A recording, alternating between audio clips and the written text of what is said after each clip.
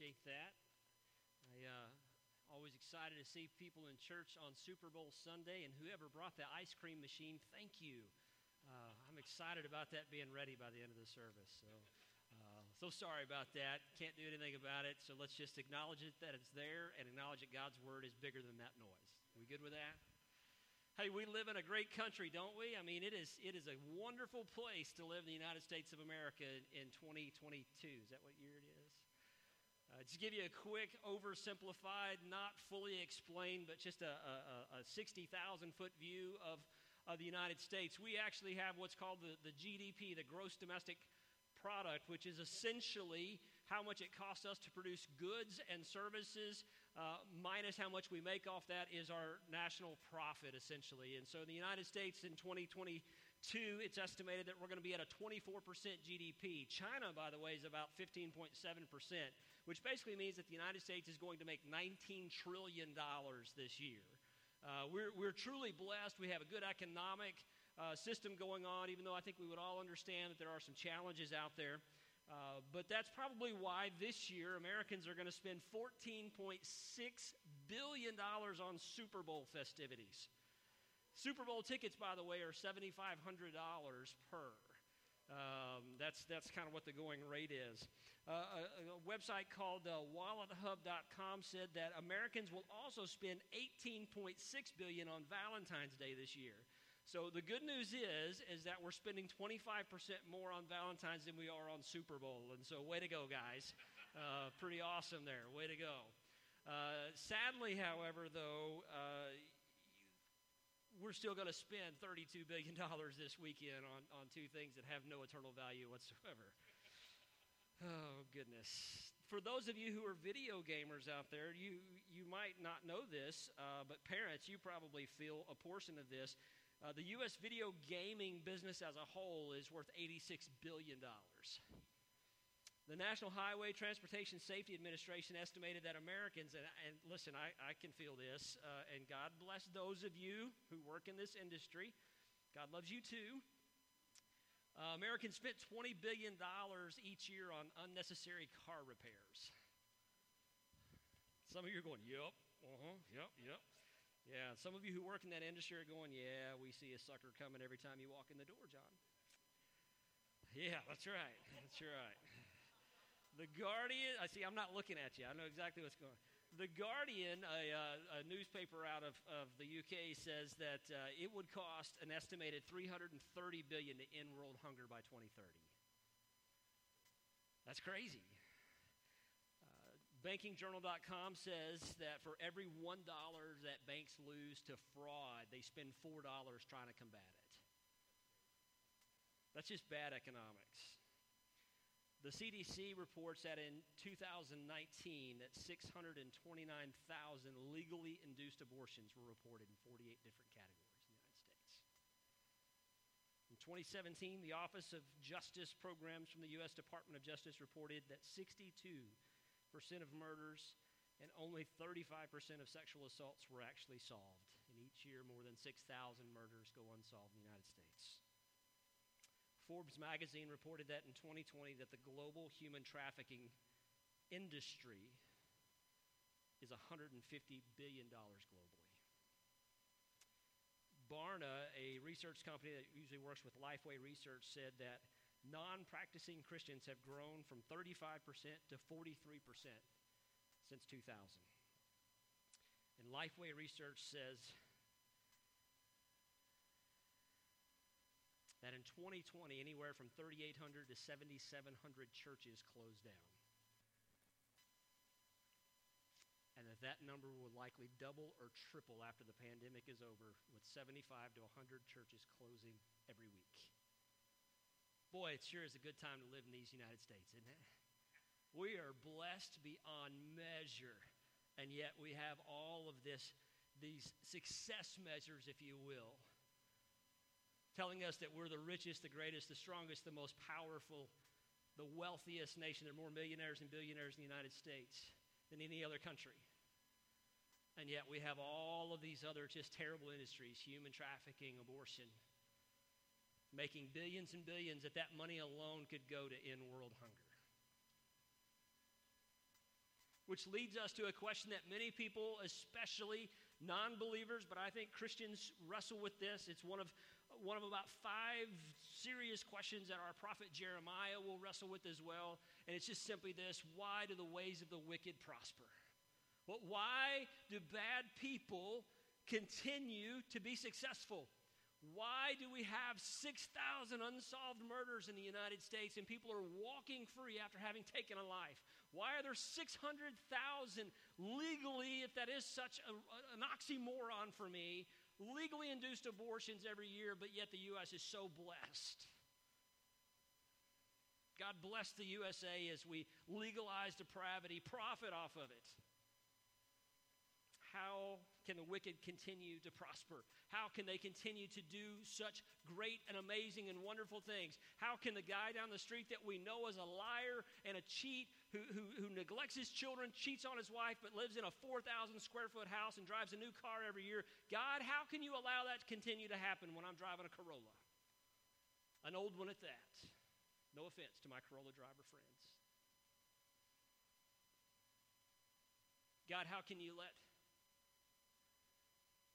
the wicked live to 120 years old, accumulate wealth like nobody's business, but a child will be stricken with cancer?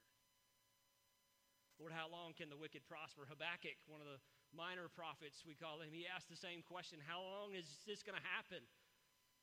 And what we see as we look at Jeremiah chapters 11 and 12 this morning, and I do want to encourage you to turn to those, what we see is that God is listening to this, and your Bible might actually have something that's titled Jeremiah's Complaint in chapter 12. We're going to get there in a minute. But Jeremiah finds himself in a place where he's standing before God, and God says some really interesting Valentine's-y type language. You know the little hard hearts that you get that will last forever? They precede the peeps, right? So in nuclear winter, we're going to have peeps, those Valentine hearts, and cockroaches, and maybe Twinkies. Those are going to survive, right?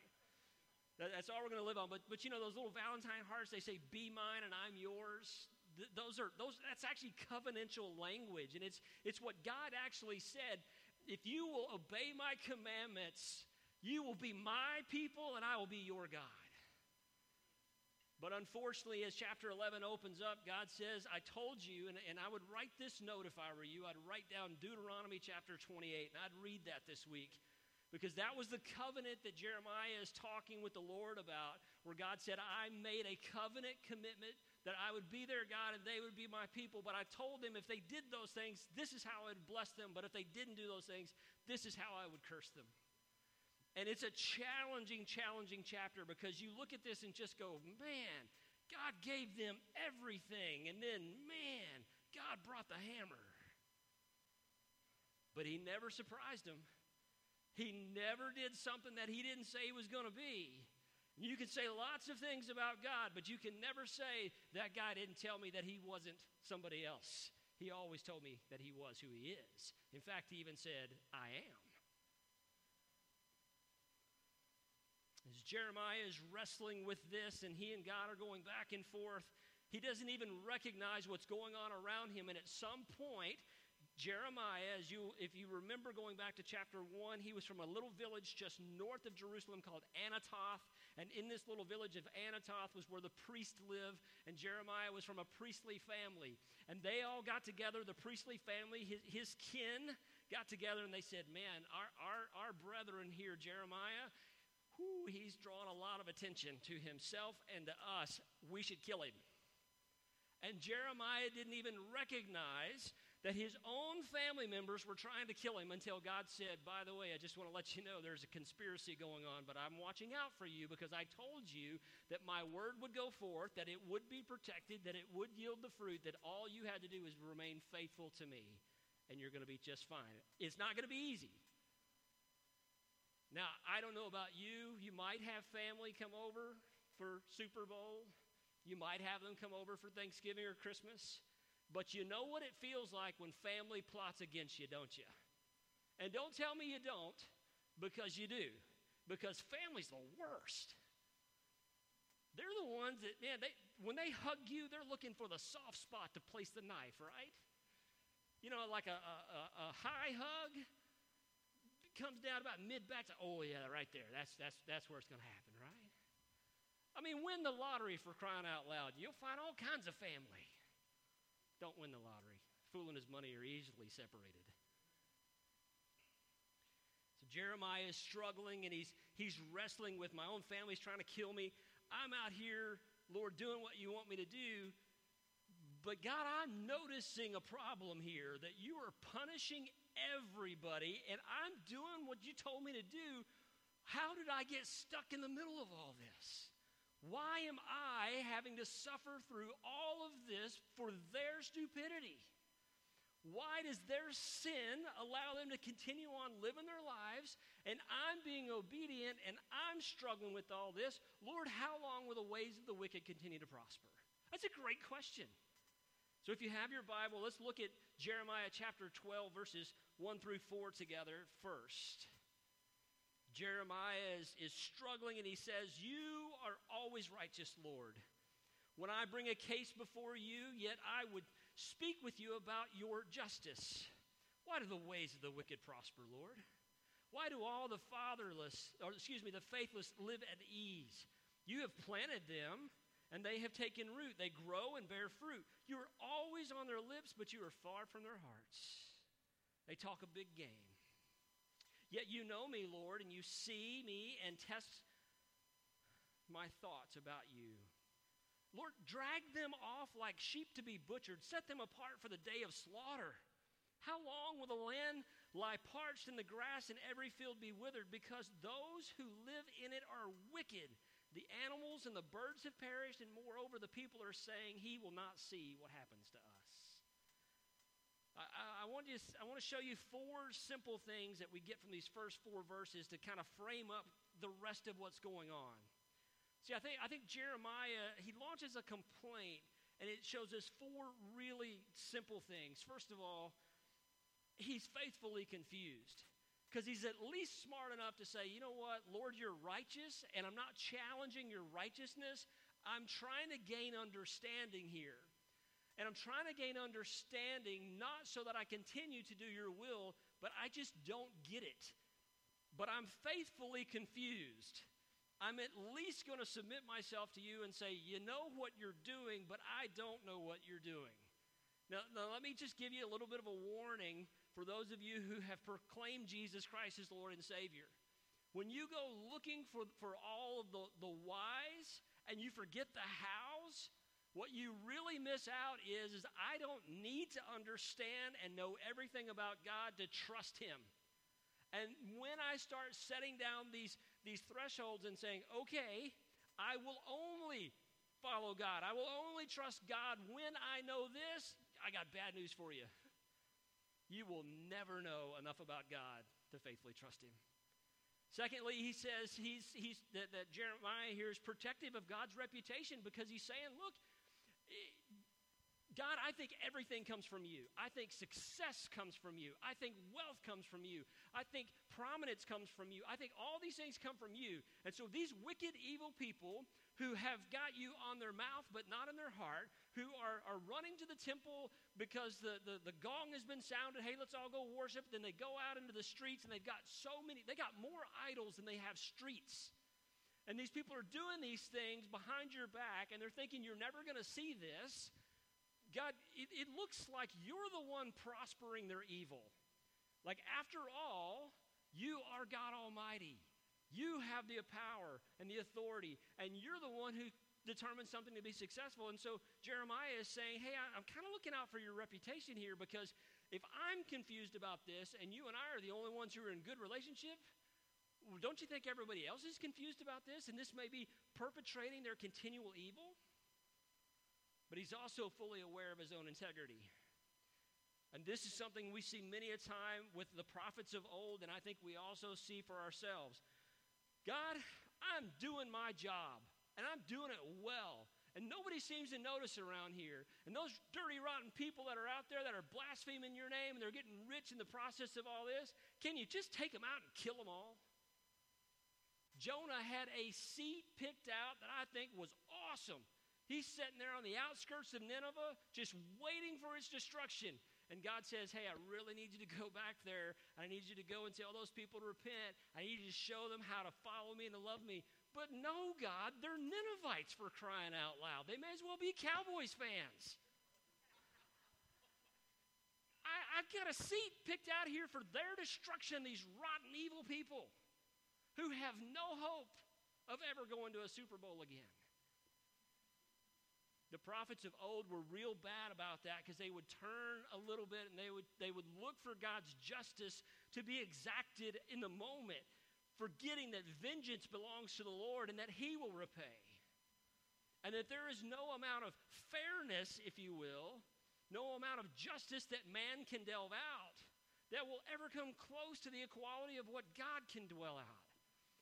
And if we got what we deserved ourselves, we certainly wouldn't be looking for the destruction of others. We'd be begging God to be more merciful with us than He is on them because we know Him. And so he was aware of his own integrity, because I think Jeremiah wrestled with that sentiment a little bit. Lord, they're conspiring against me. Can you take them out? And finally, he was smart and he was wise and he took his issues directly to God. Boy, that's where we mess up, I think. Very often. We start looking and going, man, if I just had this kind of money, or if I just had that opportunity, or if somebody would do this for me, or, God, you seem to, if pornography is so bad, why are there billions of dollars spent on that? If abortion is so bad, why do you let Planned Parenthood get government money for my taxes?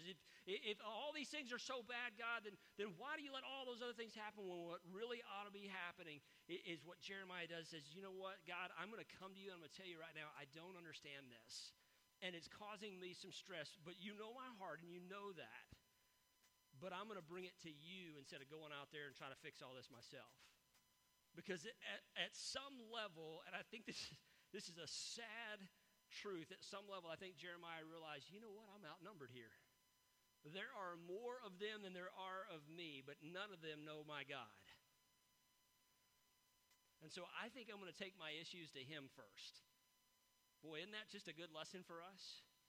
That when we start complaining about our circumstances, we start complaining about how hard things are, we start looking and envying what our brother and sister have, when we start looking at the sin in someone else's eye, the speck that's there, that we miss the plank that's in our own eye, that we start asking for God's judgment to rain down upon all those unrighteous people, what we should realize very quickly is, thank you, Lord, for having mercy on me, a sinner.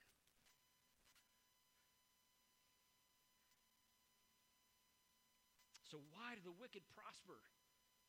And maybe a better question is to ask, why do the wicked prosper and the righteous suffer? Because it's a both-and situation.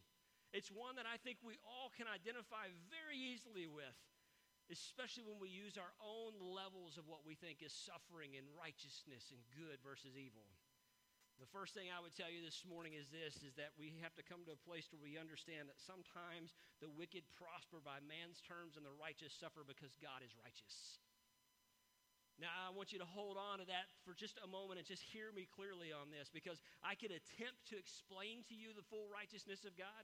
I could attempt to explain to you that God is on a completely different level than each and every one of us. I could plead with you on multiple levels to say, you know what? I could spend hours and hours and days and years trying to fully explain to you the righteousness of God, but you're still not going to fully understand that. But it would behoove you, it would be better for you, it would be healthier for you to get to a place to say, you know what?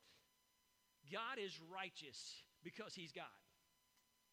And I don't understand all of that, and I don't even know that I fully agree with all that, but I can't fight it. And God's righteousness is not determined by what he does or doesn't do for us, and it certainly is not determined by how we complain about him for what he does and doesn't do to us. God is righteous, period. Well, that's just blind faith. It sure enough is. It sure enough is, because there is nothing about God's righteousness, nothing about God's righteousness that's dependent upon you. Nothing. Well, if God were really righteous, he'd let this happen to me. If God were really righteous, you'd be dead a long time ago. He's also merciful in his righteousness. He's gracious in his righteousness. Romans chapter 1 says this in verse 16, "For I am not ashamed of the gospel, because it is the power of God that brings salvation to everyone who believes. First to the Jew, then to the Gentile. For in the gospel, the righteousness of God is revealed to the Gentile, and a righteousness that is by faith from first to last, just as it is written, the righteous will live by faith. The wrath of God is being revealed from heaven against all the godlessness and wickedness of people who suppress the truth by their wickedness. Since what may be known about God is plain to them, because God made it plain to them. For since the creation of the world, God's invisible qualities, his eternal power and divine nature have been clearly seen, being understood for what has been made, so that people are without excuse. For although they knew God, they neither glorified him as God nor gave thanks to him, but their thinking became futile and their foolish hearts were darkened." Why do the wicked prosper and the righteous suffer? Well, I'm going to build to more of this, but I'm telling you, because God is righteous, and he's revealing his righteousness in this, that he's at least giving us choice and decision to say, I'm going to choose to follow God, or I'm not going to choose to follow God. But I'm going to do so not because he oppresses me, not because he forces me, not because he coerces me, not because he brings down his fiery wrath before I get a chance to choose, but because in his righteousness he doesn't want me to force anything. He wants me to choose him. And because he is righteousness, he chose us. From the beginning, he chose us. And those who claim that God is not righteous, and those who claim that God is not good enough, and those that claim that God is an evil oppressor, and those who claim that God must not be all good because he destroys his pinnacle of creation, they are deluding themselves because their wickedness has gotten in the way of God's goodness. And they've suppressed that truth that has been explained to them, maybe by a preacher, maybe by God's word, maybe by another believer, but through creation itself, and they have not realized that as bad as things are, God must be righteous because he's at least giving me opportunity to live in this world and to make a decision to follow him or not. And I don't understand it all, and I can't tell you that I agree with it all, but I can tell you this, that if God is not righteous, then pretty much everything else is going to fall apart. Because outside of a righteous God who is consistent and holy and behaves and acts and is who he is all the time, there's no hope for any of us. None whatsoever. The second thing I'd like to share with you this morning about why do the wicked prosper and the righteous suffer is to understand that all suffering has a purpose. All suffering has a purpose. Sometimes the repercussions of that suffering comes from bad decisions that I was free to make on my own. Other times, the repercussions of that suffering come from good decisions that were hard to do because they pushed back against everything else that I had to deal with in this world. If you have your Bible still open to Jeremiah, look at verses 5 and 6 with me, because I think this is God's response to Jeremiah's complaint. And it's gentle to a sense, but it's a pretty heavy lesson to learn. He says this, God says to him, if you've raced with men on foot and they've worn you out, how can you compete with horses? If you stumble in safe country, how will you manage in the thickets by the Jordan? Your relatives, members of your own family, even they have betrayed you. They have raised a loud cry against you. Do not trust them, though they speak well of you. I think this is a wonderful passage of understanding that in this life we're going to have troubles, but fear not, for Jesus has overcome this world. That we have to understand that suffering is absolutely a part of life. It is a byproduct of sin that entered into this world through one man and is conquered through another one in Jesus Christ. Suffering is a reality of humanity. I promise you, at least 50% of the football fans today are going to suffer. I promise you. And 100% of those who host parties will be doing dishes that they have never done before or in a long time. They're going to suffer. And someone's going to have too much to drink at a party today, and they're going to drive home and kill an innocent bystander, and that family's going to suffer. It is a terrible, terrible reality that suffering is real and it happens, but it all has a purpose when we give it over to God. God does not give us more than what we can handle. Some of you have misquoted that beyond belief. The truth is, you can't handle anything. It's only God that can handle those things. And he gives you that through his righteousness to say, I've got this and I've got you, if you'll just sit with me. But what a wonderful and interesting story that he says to Jeremiah. He goes, man, Jeremiah, listen, bro, I love you and all. But if you could hear what I'm hearing right now, it would sound a little bit like this. God, I don't want to run 5 miles today. I get tired just getting out of bed. If you can't run, as he says, alongside this humanity, if you can't deal with these little bitty problems of your family trying to kill you, then how are you going to deal with the entire nation rising up against you?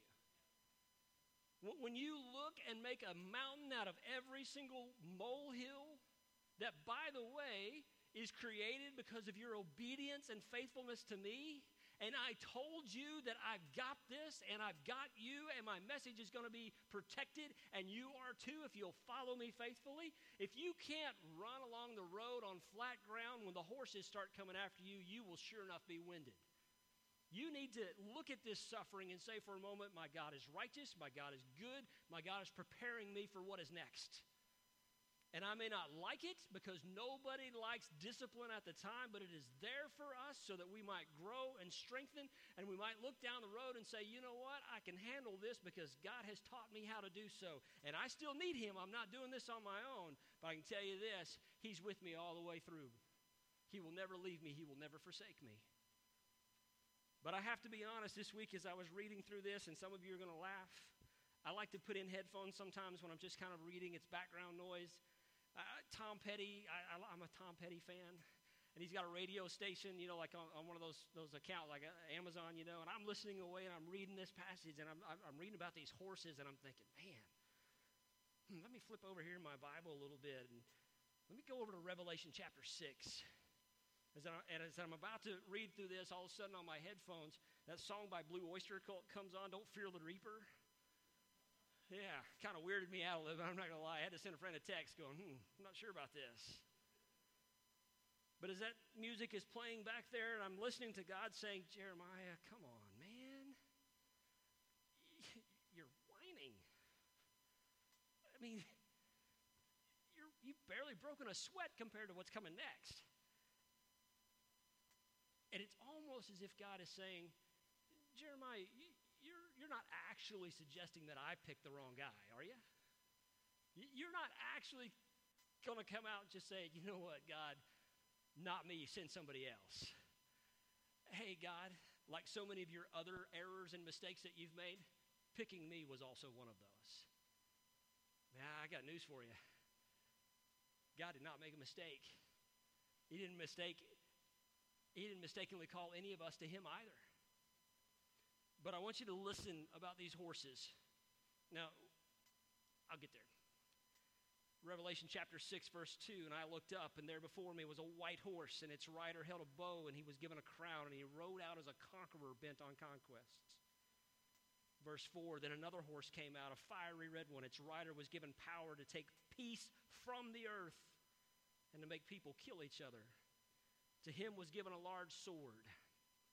Verse 5, when the Lamb opened the third seal, I heard the third living creature say, come. And I looked, and there before me was a black horse, and its rider was holding a pair of scales in his hands.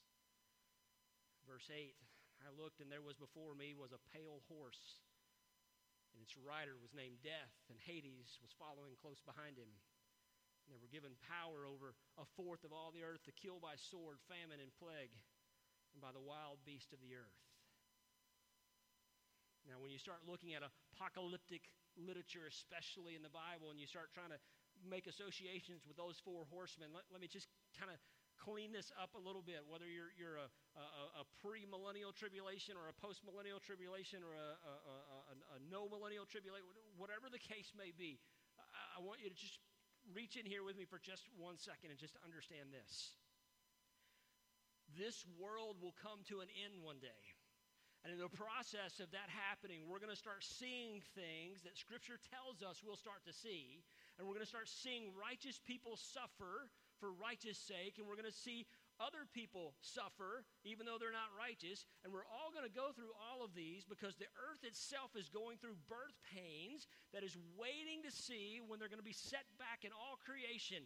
And as a process of that, we're going to see hard times come. And they're going to look like this. Families are going to turn against families. And wives are going to turn against husbands. And food is going to be short.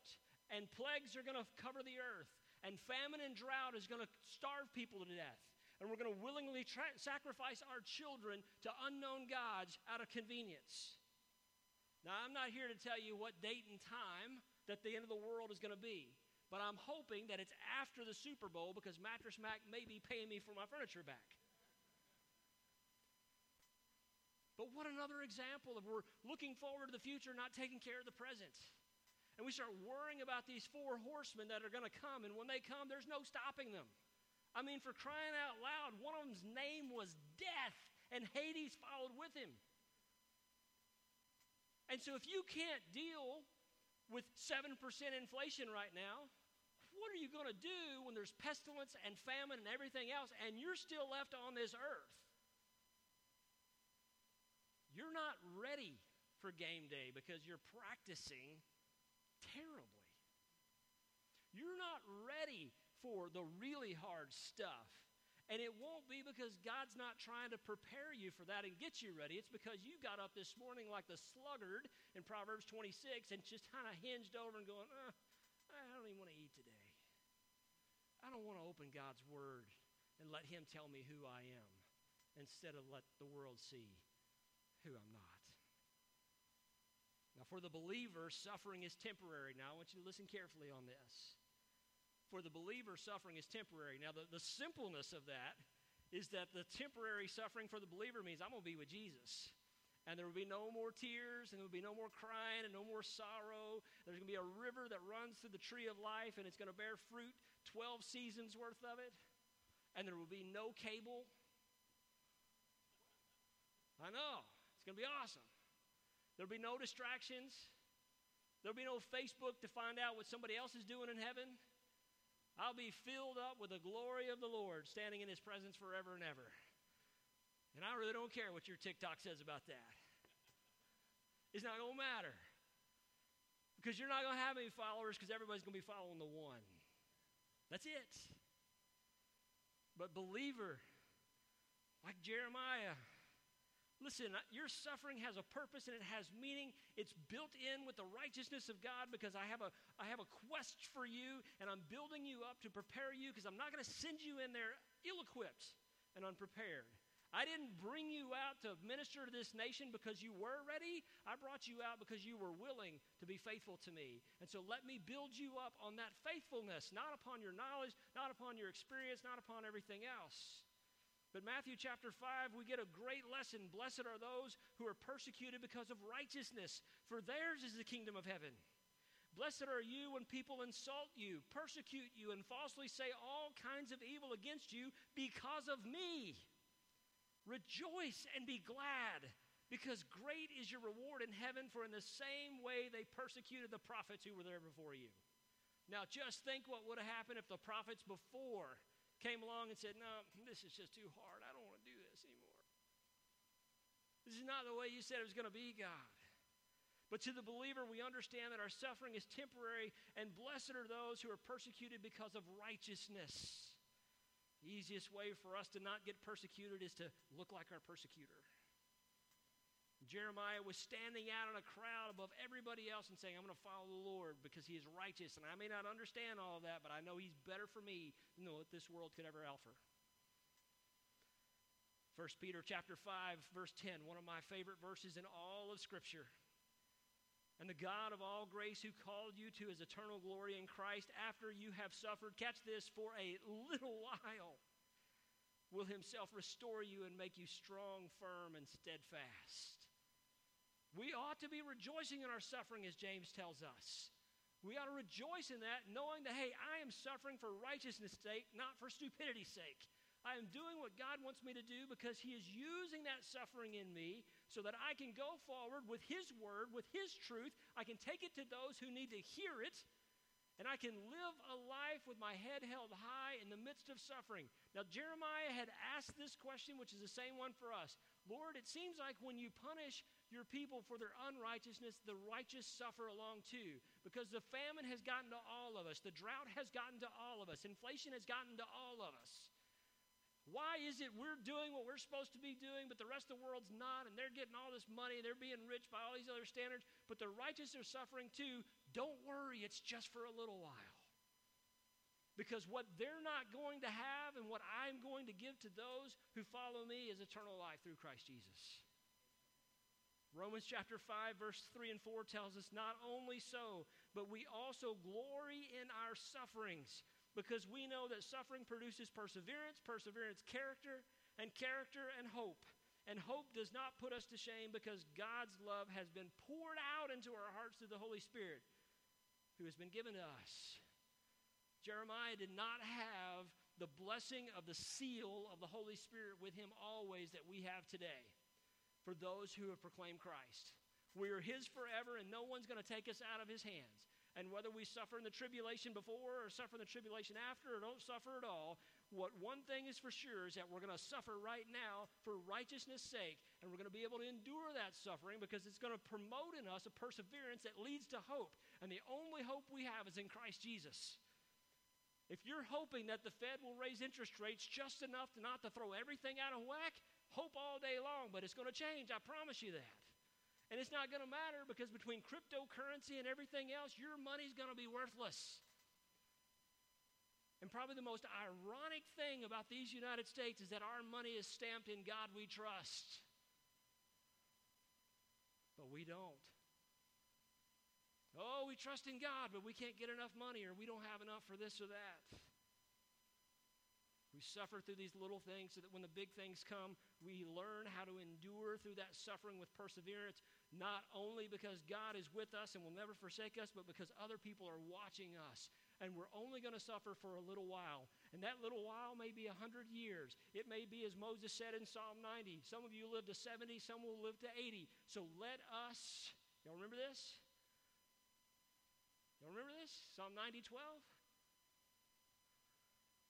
Teach us to number our days, O Lord, so that we might gain a heart of wisdom. Teach us to look at today and say, man, I don't want another day like this, but you know what? I want another day with the Lord. And it could be the worst day I ever had, but I'm going to follow Jesus. That endurance and perseverance and character and hope leads us to Hebrews 12. Therefore, since we are surrounded by such a great cloud of witnesses, let us throw off everything that hinders us and the sin that so easily entangles. And let us run, listen, with perseverance, the race marked out for us. God knew exactly what He was doing with Jeremiah. He had a race planned out for him, and He said, look, you can't even run on flat ground without getting tired. You can't even just deal with the little petty stuff that are running around. What happens when I drive you into the jungles outside of the Jordan where it's full of tigers and lions and everything else? How are you going to deal with that? I mean, Shadrach, Meshach, and Abednego at least had the faith enough to get thrown into the furnace and walk back out of there. Daniel had the faith to throw into the lion's den and walk back out of there. But Jeremiah, you're going to have a lot more faith. Christian, you're going to have a lot more faith, because God has a race marked out for us. So we should fix our eyes on Jesus, the pioneer and perfecter of faith. For the joy set before us, He endured the cross. You're enduring inflation. You're enduring high prices. You're enduring persecution because you're a believer. You're enduring family looking at you going, you're a crazy person. Jesus endured the cross, scorning its shame, and sat down at the right hand of the throne of God. Consider Him who endured such opposition from sinners, so that you will not grow weary and not lose heart. Jeremiah, I didn't mispick you. You were not the lasting kickball. You were not the only option. You were the one I wanted. And my word's going to go forth. When we start talking about the wicked, and we start talking about sinners, and we start talking about people prospering, we start talking about Christians who some, just be honest for a moment, some Christians actually have this feigned indignation. Oh, I'm just suffering for Jesus. Things are so hard. My Lexus broke down, and I'll preach that another day. But they feign this indignation, and in the meantime, what we're missing is, wait a minute, if all suffering has a purpose, what is the purposes of my suffering? And let me, for those of you who have a very fragile ego, this is going to be fun. It's not about you. Oh, God, things are so bad in my life. So what? Big deal. Do you have Jesus? Yes. What else do you need? Well, I got to have at least this much security. I got to have this much retirement. I got to have at least this big of a house. I got to have this nice of a car. I got to have all these things. What you don't got to have nothing. Maybe a heart of humility. Maybe a heart that chases after God and gives thanks for his daily bread. Not for the 55-gallon drum of rice I got saved up in the garage. You see, what we miss as believers, what Jeremiah was missing in the midst of his suffering, just like everybody else, is that the wicked prosper and the righteous suffer because God loves wicked people too. And the wicked, unfortunately, have a purpose. Look at Jeremiah chapter 12, verse 7. Because this is sad, but this is how God works. I have presented myself, like he said in Romans. I have made myself known and clear to everyone out there. And some have received me and some will reject me. Even those not from the household of God. But unfortunately, I'm going to raise up those around me, the Chaldeans, the Assyrians, the Samaritans, the Egyptians. I'm going to raise those people up and they're going to come in and they're going to conquer my chosen people who turned their back on me and rejected me. And so verse 7 in chapter 12 says, I will forsake my house, abandon my inheritance, and I will give the one I love into the hands of her enemies. If you want to embrace the world and all the sin and all the evil and all the other stuff that comes by being successful by the world's terms, do not be surprised when God finally gives you exactly what you asked for. When he hands you over to those who will give you all the promises of the world and take advantage of you in the meantime. The worst type of punishment God could do for any of us is to give us the desires of our hearts that are not him. It's the worst. God, I want to be successful. God, I want to be famous. God, I want to be popular. God, I want to be all these things. Why don't you just want to be with me? Isn't that enough? You see, we don't like to think that wicked people don't have a purpose, but God will use them to punish his children who are disobedient to him, who are not exercising righteousness by being made whole through Jesus Christ. He will use them to also punish those who have claimed the name of Jesus Christ but have turned their back on him and have willfully practiced sin. We call that apostasy, like we said a couple of weeks ago. And it's not uncommon for when the church doesn't discipline apostasy or the church embraces apostasy that the rest of the world comes dealing with them by God's authority. And he does so because God is righteous and he does not have any tolerance for willful sin in our lives. He cannot and still be holy. It doesn't work that way. Well, I don't understand all that. Understand God, you'll understand more of his ways. Open the Bible, learn about him. The last thing I just want to share with you this morning is that the wicked prosper and the righteous suffer because God does indeed love sinners. I don't think we do justice enough, Christian. I don't think we pay enough attention to our role in the kingdom of God, to our responsibility to the kingdom of God. We so badly start touting our rights, but we miss out on our responsibility of the kingdom of God. We don't have the right to speak against God on things that we know we're doing wrong. We don't have the right to question God when he provides for everything we possibly need. We have the responsibility to represent him in this world because God loves sinners. And he's using us, even and especially in our suffering, to show those sinners that God loves them enough to be patient with them. That he loves them enough to give them opportunity to repent of their sins and to come running to him. That he loves them enough to say that if this worthless sinner over here who's complaining about the little stuff and God is being merciful with him, if they can repent and put their heart to him, then he loves them enough to do so. 2 Peter chapter 3, verse 8 and 9. But do not forget this one thing, dear friends. With the Lord, a day is like 1,000 years, and 1,000 years are like a day. The Lord is not slow in keeping his promise, as some understand slowness. Instead, he is patient with you, not wanting anyone to perish, but everyone to come to repentance. Look, the wicked may thrive in this world that doesn't belong to the Lord. And they may be successful by all means of depravity and evil. And they might only have evil in their hearts. But that's not an excuse for Christians to become idle, for Christians to not persevere, to not grow their character, to not become more like Jesus so that people can see our good deeds and glorify the Father for them. That God's patience, particularly with the nation of Israel and Judah, 268 years. 268 years he went on with these foolish people, begging them to come back to him. And what about us? What about the thief on the cross? His whole life was committed to doing nothing but evil. And while one mocked, the other one said, truly he is the Son of God. And today he's going to be with me in paradise. And friends, while I love deathbed confessions, I would much rather see a Christian on fire for 40, 50, 60 years, showing other people that, yeah, you know what? This life is hard because I'm an alien here. I'm not a citizen of this earth. My citizenship is in heaven. And I don't fit in here. And if I'm trying to play by the world's rules, they're going to beat me every single time. Every time, because the game is rigged.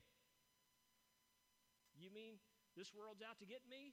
The enemy is prowling around, choosing whom he can kill, steal, and destroy. Right? But you can escape that. Just don't follow Jesus.